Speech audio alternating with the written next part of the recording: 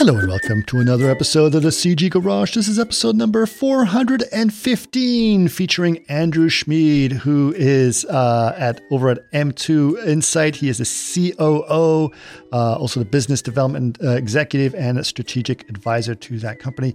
I actually met Andrew. He's been working in the computer graphics field for a very, very long time. And I met him actually through, we were both part of the Real-Time Society, which is really cool as part of the Real-Time Conference. And he is focusing on a lot of stuff being done in AI. And as you guys know, I've been trying to get people to talk about AI for a long time. And that is pretty much exclusively what we're talking about on this particular episode. And he was an excellent choice to give us his insight. I am not shy to talk to him about some very tough questions, and he and I get into a lot of those debates, which was really good. And he was excellent to talk to about it. So I'm very glad we were able to talk to him. I'm very excited to continue that conversation through the Real-Time Society. And we'll continue to have these great talks. But I would love to have more of you guys on that conversation and your feedback on it. Let me know what you guys think. Really excited. Kristen, tell me what you thought about all this. Andrew's a pretty smart guy, right? Oh, yes. Very smart. You guys just do a real deep dive into AI, just regarding how it's used, where it's used, as an artistic tool and the boundary of that. The good and the bad of AI. When you ask Andrew, he says and explains the bad is perceptive and the good is inarguable and inclusive of everyone. So that was kind of an interesting point he gave. But you ask a lot of really good questions. He has a lot of amazing answers.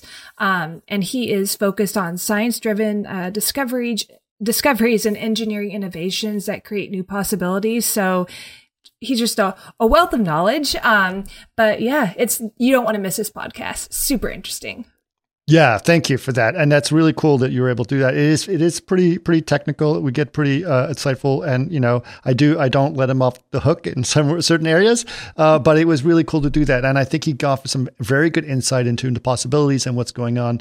And one of the sayings he's been trying to use on social media is something called AI for good. And I think it's an interesting concept because it also implies that there's AI for bad. So that's what I was drilling what Kristen was telling us about. So anyway, really cool stuff. Highly recommend this episode. I'm going to recommend it to all of my friends, although I recommend almost every episode. But this one was particularly cool about AI. All right, we have a product announcement. V-Ray 6 for 3ds Max update 1 is out. Lots of great new tools in that. There's some new masking tools that can be applied for lens effects and denoiser and stuff like that. V-Ray Light Materials has a lot more updates in terms of post-processing that can be done there.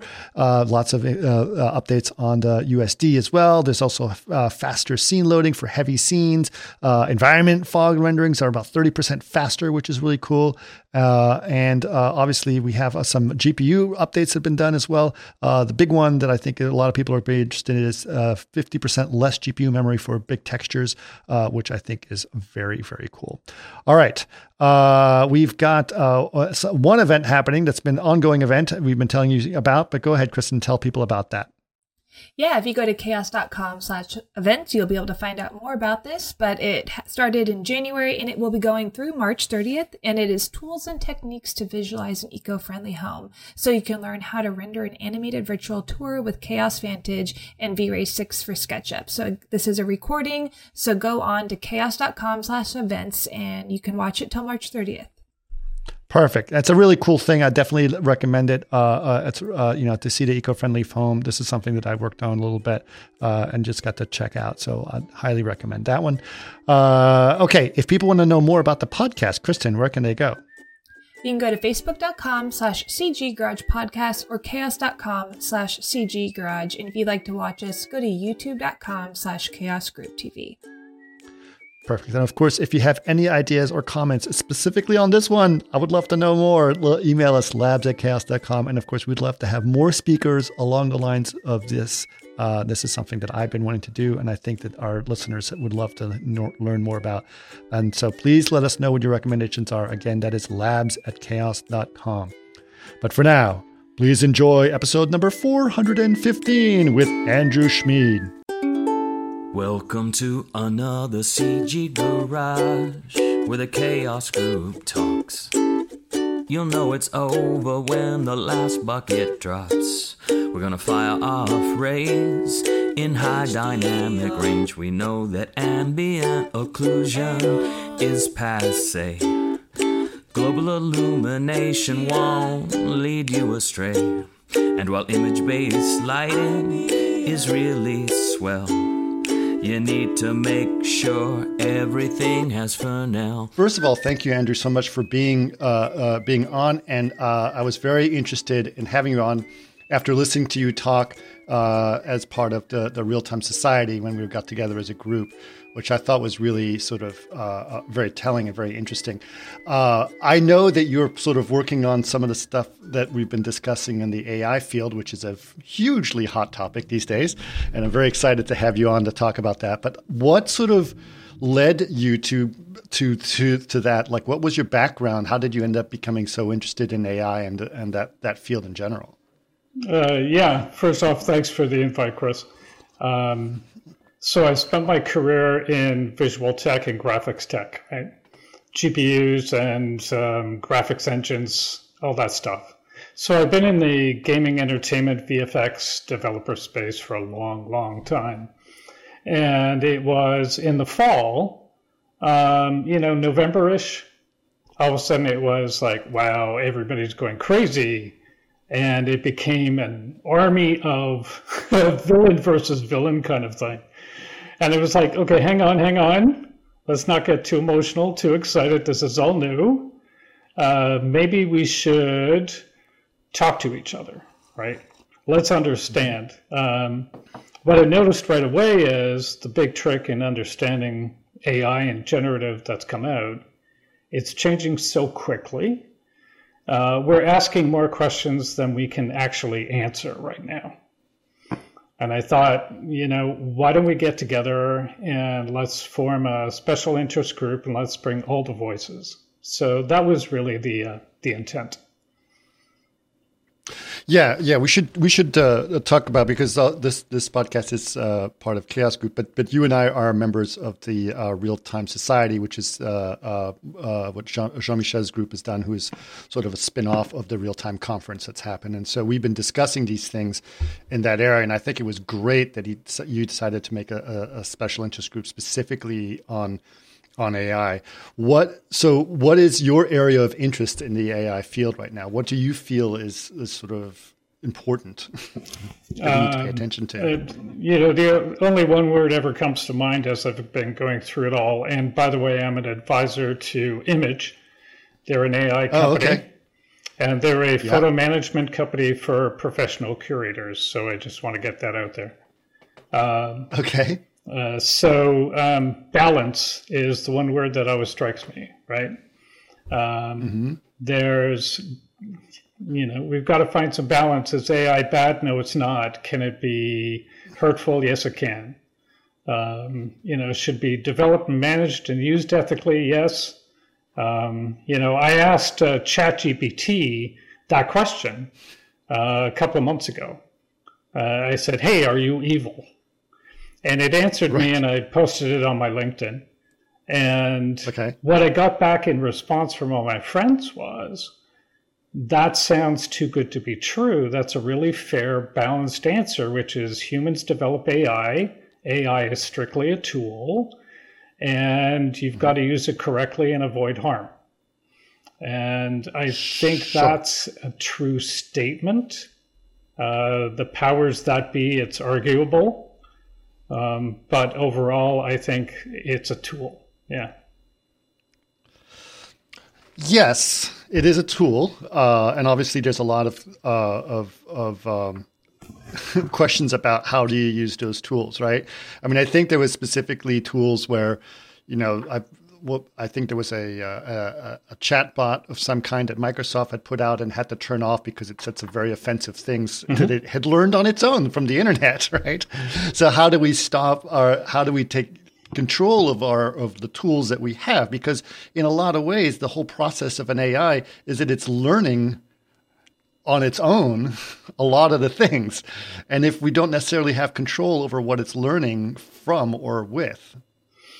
Yeah, that's a great question. I mean, let's understand AI has three components, right? It has models, it has data, and it has compute, right?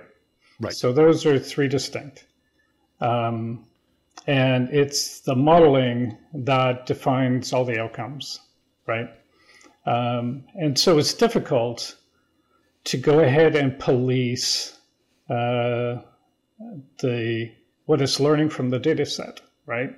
I mean, there are efforts being made, make sure there's nothing offensive, make sure there's nothing, that it's going ahead and generate out of that data. But because we're talking internet scale data, right? Yes. Interesting arguments of late, which is, contain the data, it's like, say, 75 terabytes is enough, or it's not enough, whatever. But at the end of the day, if the AI is going to be developed and learn, you can't restrict it, right? Right. Like, it's just doesn't work. And so where does that leave you, right? And that leaves you then with human beings applying themselves, their knowledge and their experience to say, okay, let me help you relearn a little bit differently and apply that again and again, right? So we're always going to be involved in the AI. It can never be left alone because it just has no way to do that. Right. Right. I think there's a lot of interesting things that are going on. I think one, especially right every day, like I'm sure yesterday I would have had a completely different set of questions than I have today because this is growing so fast and so well. But about a month or so ago, there was a huge concern by specifically the art community about the data sets that are being used to train a lot of text-to-image prompts. And their concerns, I think, are not necessarily unfounded. I think there's definitely something to be concerned about. What do you think about those concerns, and how do you think they should be addressed? Yeah, that's a great question. A couple of friends and I, we've been having this exact debate.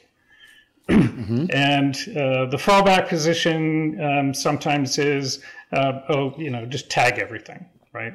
Copyright ownership, you'll be fine.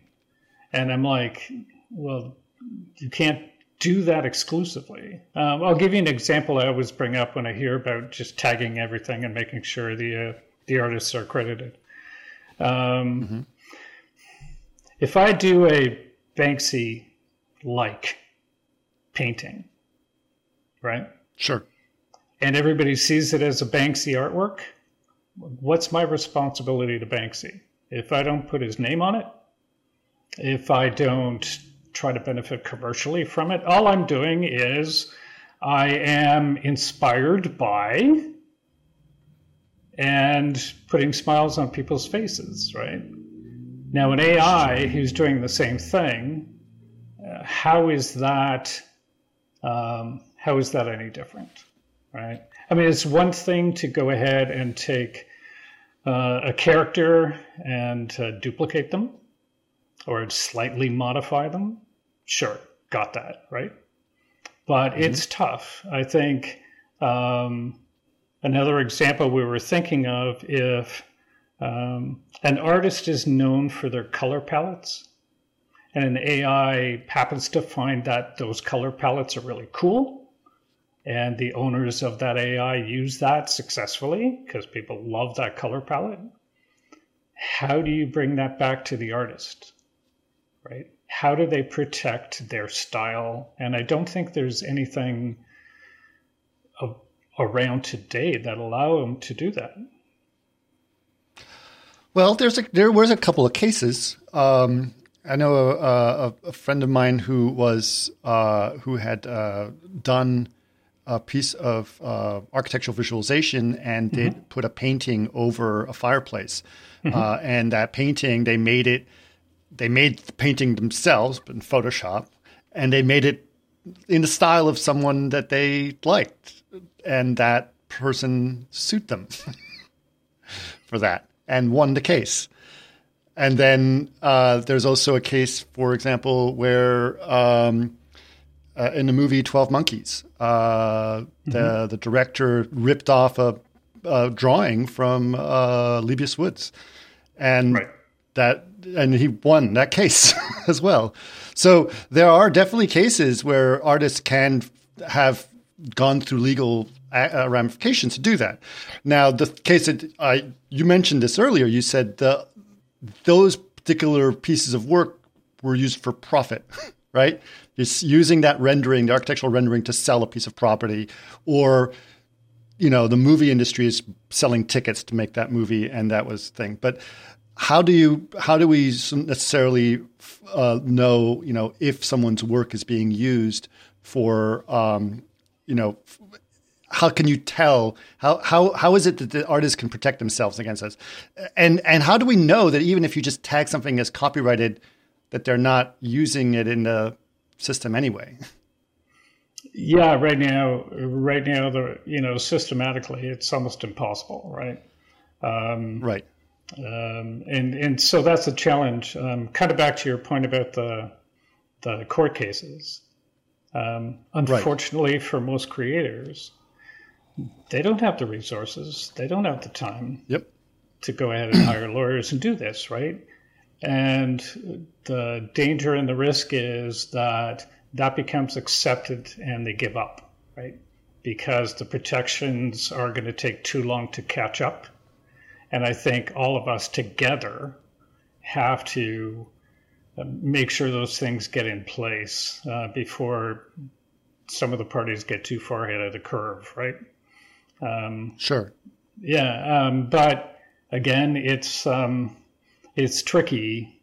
An artist will know their work and will be able to identify it, right?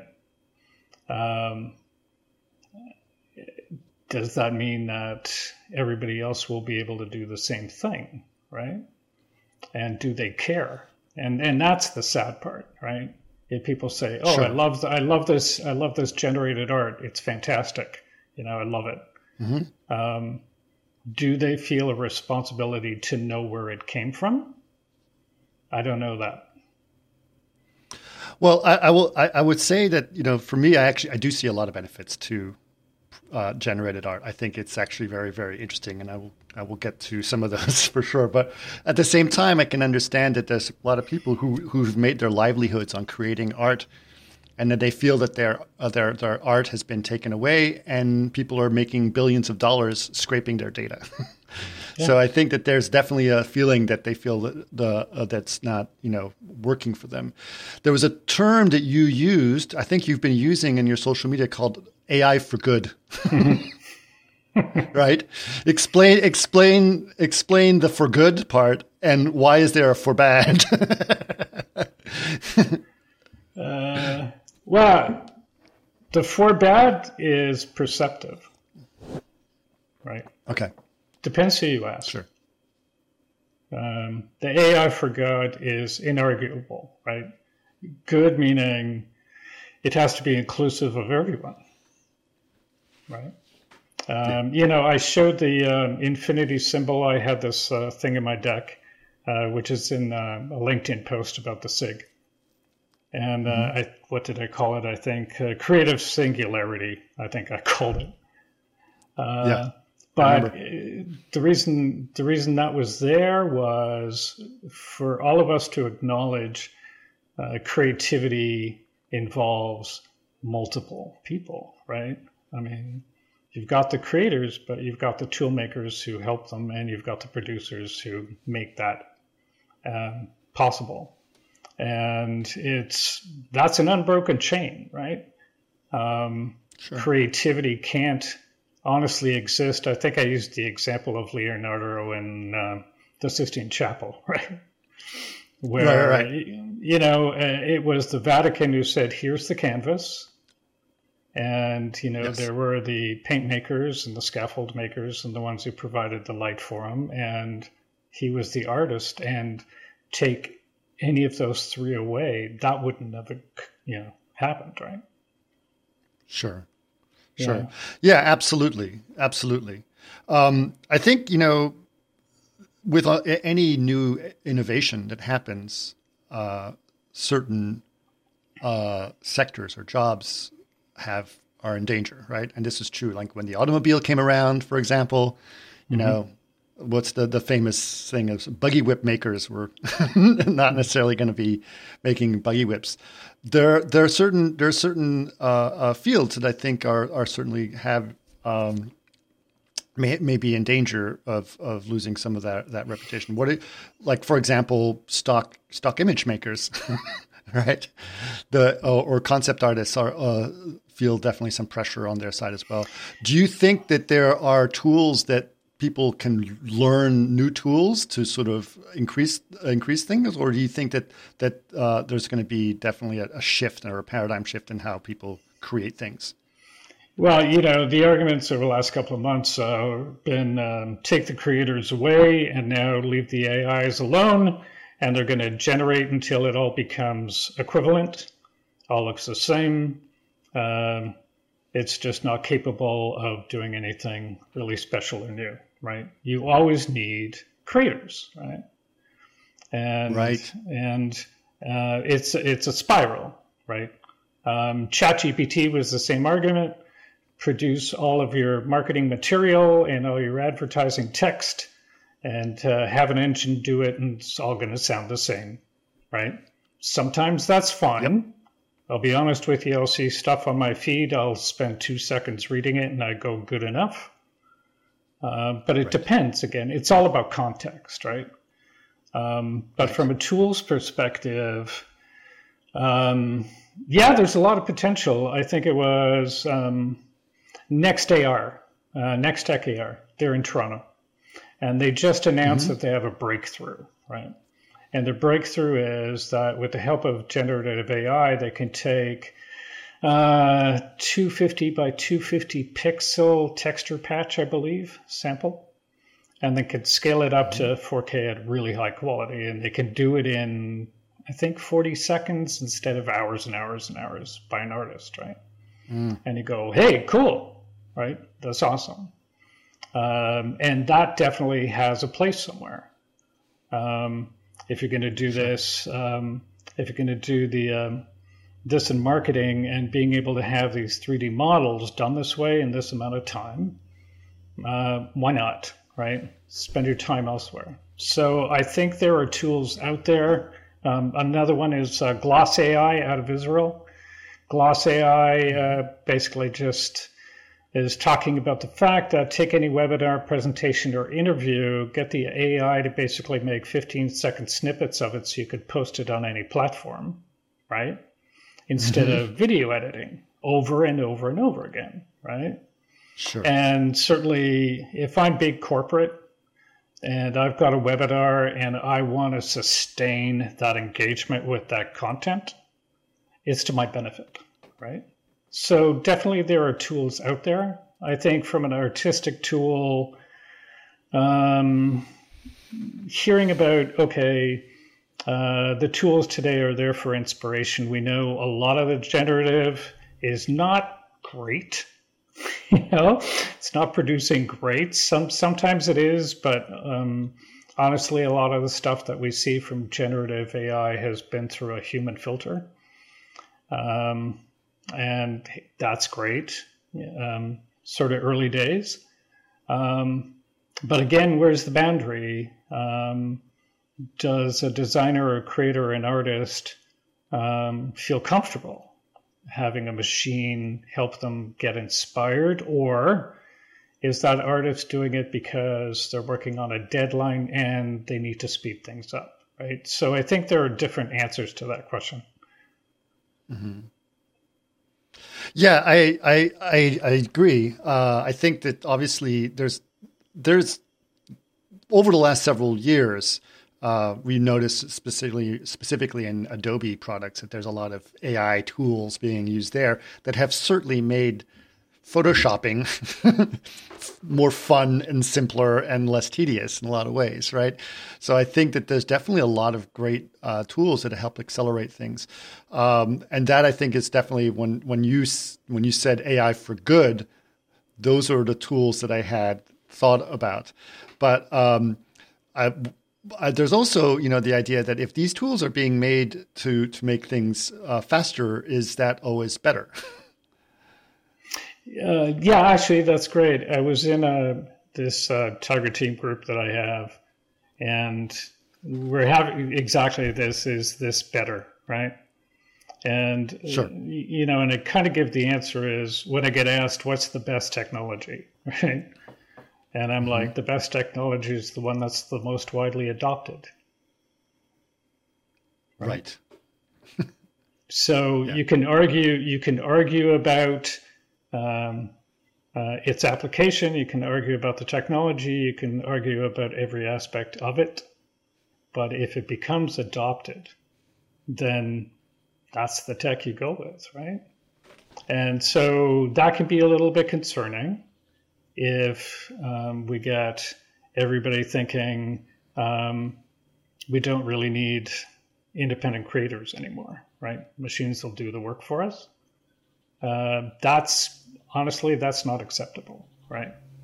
If the AI is there to create better art and have them participate in it, that's our history, right? So I think we have a responsibility to sustain that. Well, I think that, to some extent, there's been a push for creativity based on algorithms for a while at the movie industry itself. I mean, you can see what's being out there. They're making content for the movie industry that is definitely based on market research rather than some creative idea in some ways. But the other question I had is specifically about some of these creative tools. What is your thoughts on how they're going to affect people's technical skills? Like, are there still going to be some technical skills that will be lost through this process? Wow, what a great question. Which technical skills, right? I mean, I think I used the example in my presentation where I was like, I was on a forum hearing an artist saying, "I'm really tired of having to shade 10,000 leaves on a tree.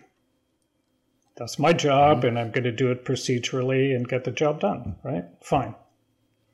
But what they really wanted to do was to take that workload off their shoulder and go ahead and do other artistic for the production they were working on. And so, fine, maybe that skill set of being able to shade leaves or objects or textures repetitively over and over again will go away because now a machine can do it better and faster and cheaper. Cool, right? But I have to realize that every time base skill sets disappear, the bar never stays the same, right? The bar always gets raised. Sure. And so other skills develop or get asked for. So I think it's really a mix of what you asked. Yeah, I think it's interesting. There was in the visual effects industry, as I'm sure you're aware, around the I call it the Life of Pi days. There was sort of a backlash from the film industry against computer generated material in visual effects. A lot of people want to say, no, they did it for real. They really did that, right? I mean, I think right now there's even a story going around that Chris Nolan really did the atomic bomb that they used in there, right? And that's find that hard to believe, but at the same time, the question I have is do you think that there's going to be like this is real art as opposed to generated art, that there's going to have a community that's going to have a sort of a backlash to that, or will generative art get so good that you can't really tell the difference and it doesn't matter anymore? Well, the amazing thing about us all is we can, we tell ourselves we can tell what's real and what's not, right? And sometimes it takes a lot of work and effort to fool us. But honestly, in some cases, it's all about context, right? It's all about use case. Mm-hmm. It is see an IKEA ad and all of it's generated, right? Yep. And as far as you can tell, that's a photo. Okay, cool, right? And if you get fooled and you buy that product, then you're done, right? Sure. When you're getting more into the creative side of things, the entertainment side, the emotional side of art, that's different, right? Because as soon as you bring in emotion and belief, joy and entertainment, and you realize you got fooled, usually you get backlash around that, right? Because it's important for us to believe that sometimes what the art portrays has meaning to us, and realizing then that, okay, that's just an algorithm that's done it for us. It's empty, right? It's an empty thought. So it's tough. Sometimes photorealistic is fine. Other times, again, it's hurtful. Yeah, I think that's interesting. It's funny you brought up the IKEA thing because Chaos has been partnering with IKEA for years to provide photorealistic software to make those renderings happen. So something that I'm very well aware of. And the other thing in visual effects is you are most proud when people don't know that what they saw was a visual effect, that the invisible visual effects are something that I think people get really excited about in some ways. But I think there's something else that's sort of interesting about some of these creations. Is also, when there was a time when people were very concerned about AI tools, specifically deepfakes, right? Mm-hmm. There was a lot of ethical issues that were going on around those things. How do you think those? What are your thoughts on some of those things? I've seen a big change over the last couple of months from the founders, the architects, the designers, the CTOs, because they're communicating, right? And they're communicating differently now. Perhaps it's a generational difference. How were they communicating before and how are they communicating now? What is the change that you're seeing? I think previously they felt, I don't want to say that they felt protected, that they didn't have to disclose or explain. I think they didn't feel a need because they weren't getting those questions, right? They didn't think society out there was really paying attention, and what they did was fine and seemed to work, right? But because of OpenAI and because of some of the protests and backlash, right? Hey, what's the fastest growing app in the history of humanity, right? That kind of stuff. Right. Because it's gone so viral, people are actually now working really hard to educate themselves and learn about it.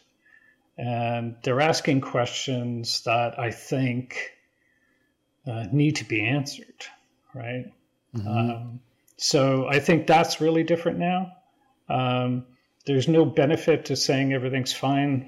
Don't look at the wizard behind the curtain.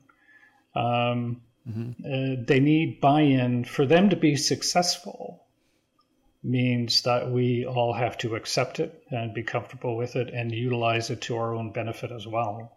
So it feels like it's becoming more of a group engage than in the past. Yeah. Yeah, I think what's interesting is if you look at some of the, obviously there's been lots of different backlash on different levels, but one of the things that was interesting is misinformation, right? a lot of AI tools can be used to give misinformation or themselves give misinformation. What is the best way to respond or to consider those things, like in terms of how it's going to work? Yeah, I think we're actually getting into a really dangerous area because these engines are now feeding on so much data, right? They're also feeding on misinformation themselves. Mm-hmm. Right. I mean, it's one thing to do a deep fake on a known object or a known story, right? It's another one now where you've got an AI platform that can't tell the difference, right? And doesn't know how to learn from it unless it's told. And that's a little bit scary because potentially the ability for us to know what's fake or potentially fake now gets really occluded, right? Just because the AI engines have themselves been misinformed and can't be informed otherwise, right? So that's really tough. I think like ChatGPT is a great example. When I did that post of what it answered me about Are You Evil? It was a 50-50 split, but 50% of the people told me they didn't believe it was ChatGPT who gave the answer.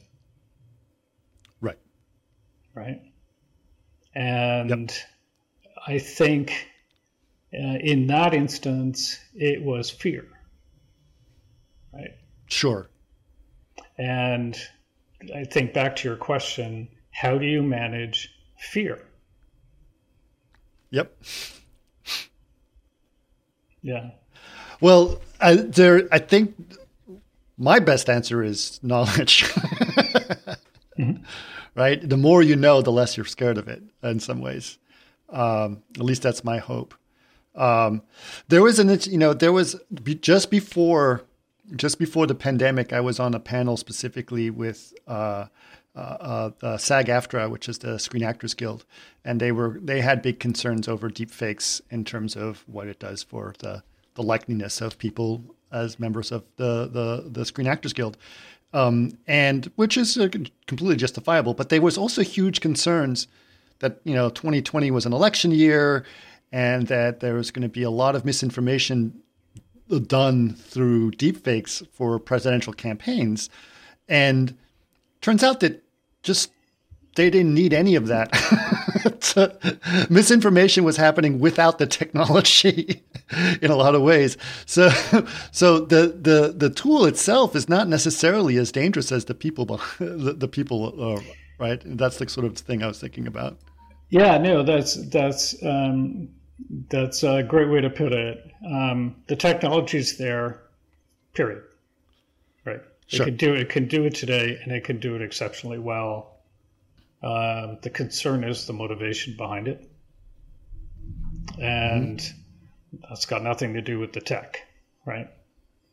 And so it sometimes, gets a little challenging when who are you blaming, right? Are you blaming the tech for its ability to do so? And I think it's who are the actors behind those deepfakes. That's where it needs to be stopped, right? That's where it needs to be regulated, policed, what have you. But again, the volume of it is so high, it's difficult to catch up. Yeah, for sure. The other thing that was sort of being discussed at the time is specific tools being used to detect whether something is fake or not fake, right? Mm-hmm. So video forensics is one way to look at it. But the thing that's a little bit scary about video forensics is that specifically most of these tools are trained on adversarial networks, right? So that they're designed to be so good that they can't fool themselves, right?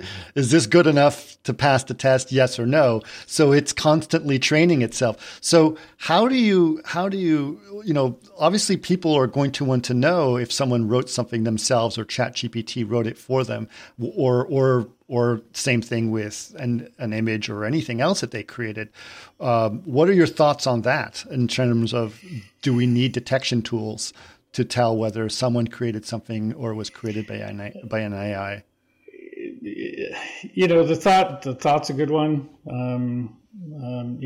Build some AIs to go ahead and be able to, deliver truthful answers and answer these questions for us. But we're stuck because we've broken through on the transformation technologies, right? I mean, we're on the other side of the fence now. And because of how transformative AI works, right? I'm not sure you could stop that train running down the track. I don't think you can ever keep up enough. I think, however the AI is utilized, will continue to change, continue to grow, continue to get more sophisticated. And so you're always chasing after it. I think in some cases, certainly where you can apply it, great. If an educator is there and wants to make sure that that paper in front of them is truly original, fantastic. I would be lying to say that I didn't crib a couple of thoughts and notes out of books and from authors for my work. Yep. But it's I saw this great in a conversation in an academic forum, and they were talking about exactly this. We need an AI to help, prove this, make sure that, the student has learned. And some of the educators were saying, we don't have the time. Right. We just don't have the time. And unfortunately, we don't have the resources to go ahead and find these tools, use these tools, and, make certain. And so to them, it's kind of weighed in the balance of, is it critical and important? If it's a national security issue, yes. If it's a big commercial revenue profit issue, yes. If it's a liability issue, yes, absolutely. But only in those unique cases, right? So it's, it's a good question, but it's only in those cases where you want to be able to determine veracity.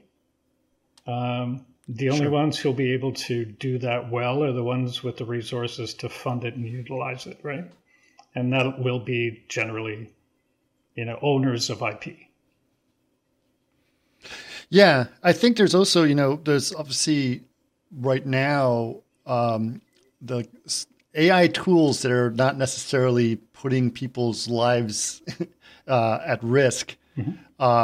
Those, somehow we have created so many different AIs that are doing so many incredible things, yet we still can't get a driverless car to work without creating a problem right now, right?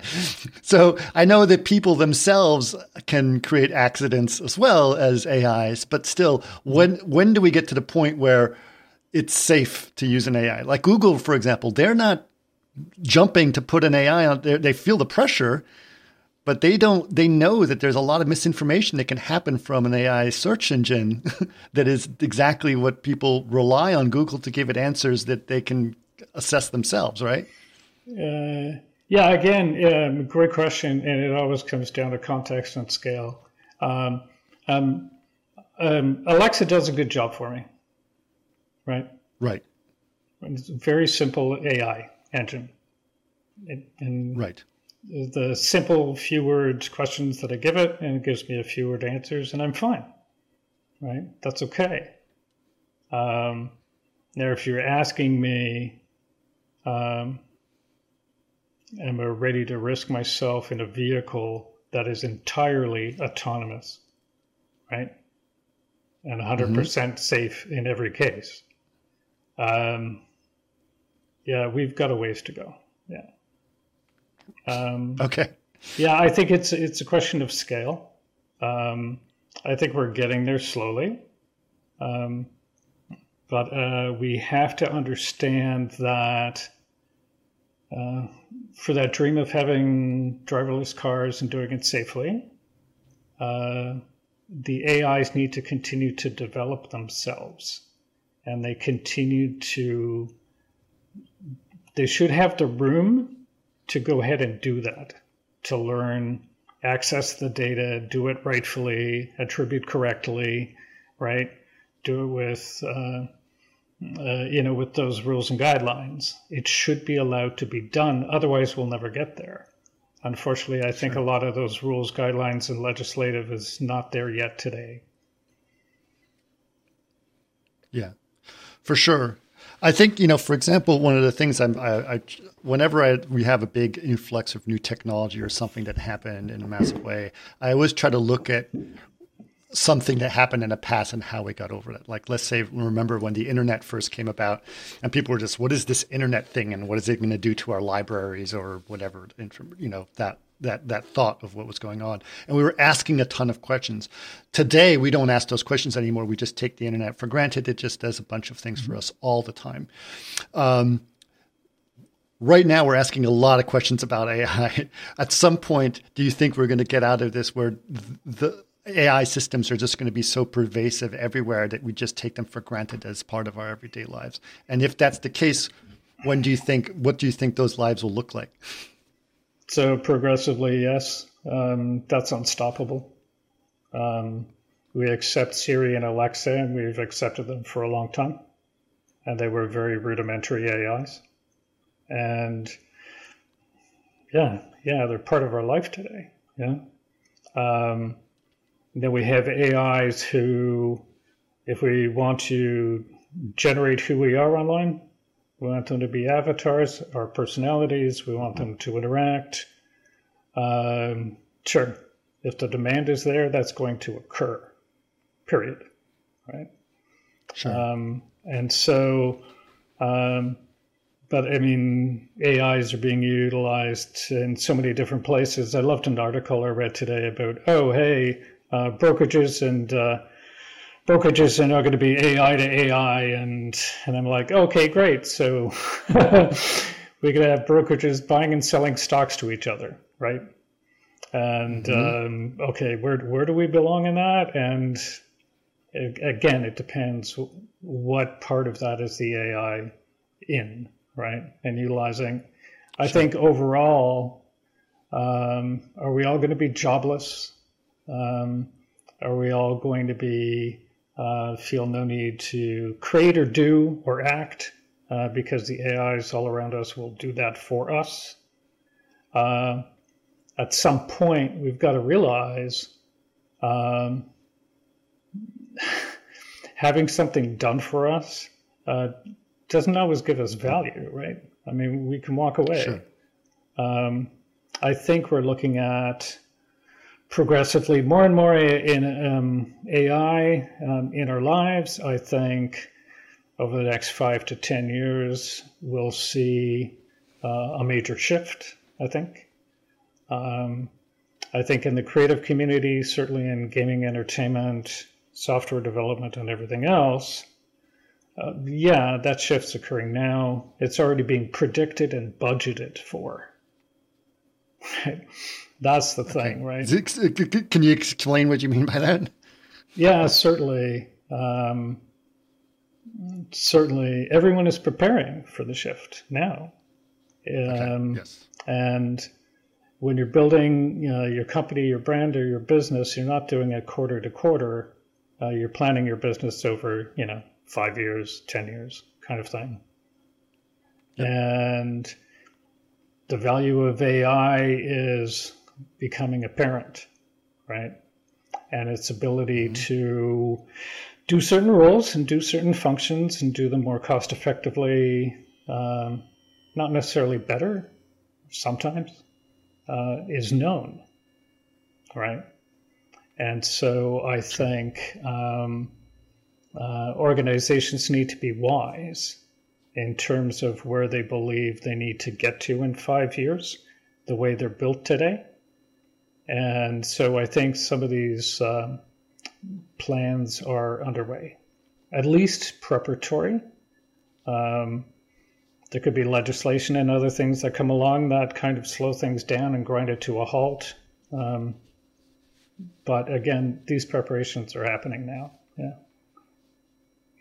Yeah, really, really good point. And I think you're right. I think I'm seeing a lot of technology companies that do not necessarily respond to this are the ones that are going to be hurting the most at this point. I think that this is going to be a little bit of a rush on this. Yeah, it's tough, right? Because you have to put the trust into the people who are giving us this AI, that they do it well, they'll be successful at it, and they'll be able to continue to deliver benefits out of it, right? So you have to be able to trust. Sure. But that's tricky because how do you trust an AI, right?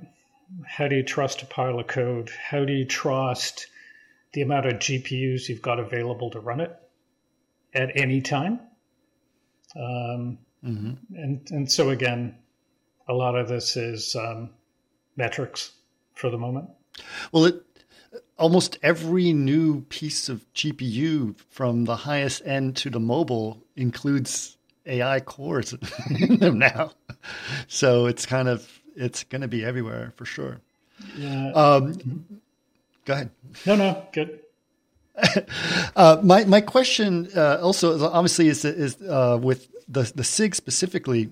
I really want to know what are some of the goals of the SIG that you're trying to do, and how do you feel that what would be the best utilization of that knowledge base and that interest group specifically? Yeah, great. So the first meeting is February 17th, 8 a.m. Pacific, and the goal of the SIG was first to bring everybody into the room. And for everybody to lay out on the table all these questions, concerns, arguments, fears, hopes, dreams, right? That was the real goal first. Out of that, of course, saying we need to strike a balance is less true. It has more to do with are the tool makers on the AI side truly understanding and talking to the audience, the users, the creators, the people they may impact or not? Are they involving them or not? Should they? Like, there's still a question, right. So I think that's important. And then to develop that further into, well, how should they? I think on the other side, it has to do with education. I think it also has to do with voice. I think if creators are being told, just tag everything, you'll be fine.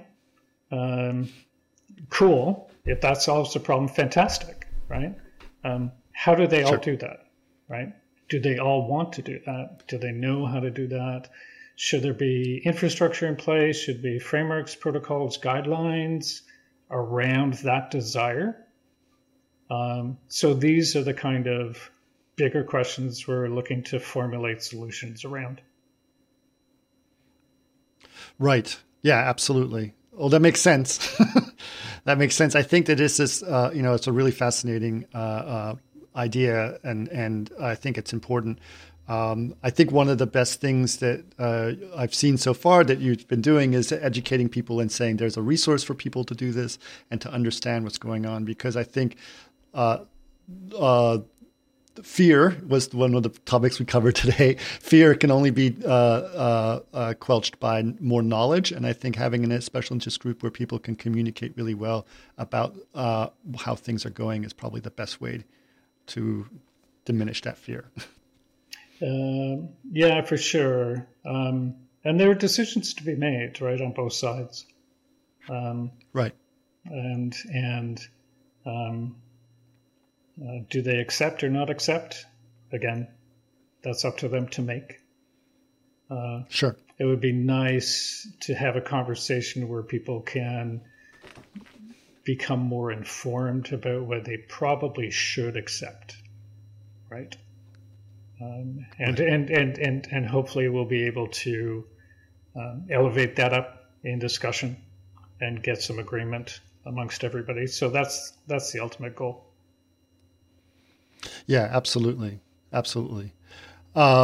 Well, listen, there's so many of the topics we could cover, but I think it's all growing so fast. But you've been really great at sort of giving a good perspective in this field, and I'm hoping that we can have more people like yourself help people understand these tools better, give people an understanding of how they can use them, what they should be looking for, how to use them properly and ethically. And to just think about what those implications are. So I really appreciate you being able to be part of this and let us know about those things, Andrew. Thanks very much, Chris. I appreciate the opportunity. Great questions, and together we'll see where this goes.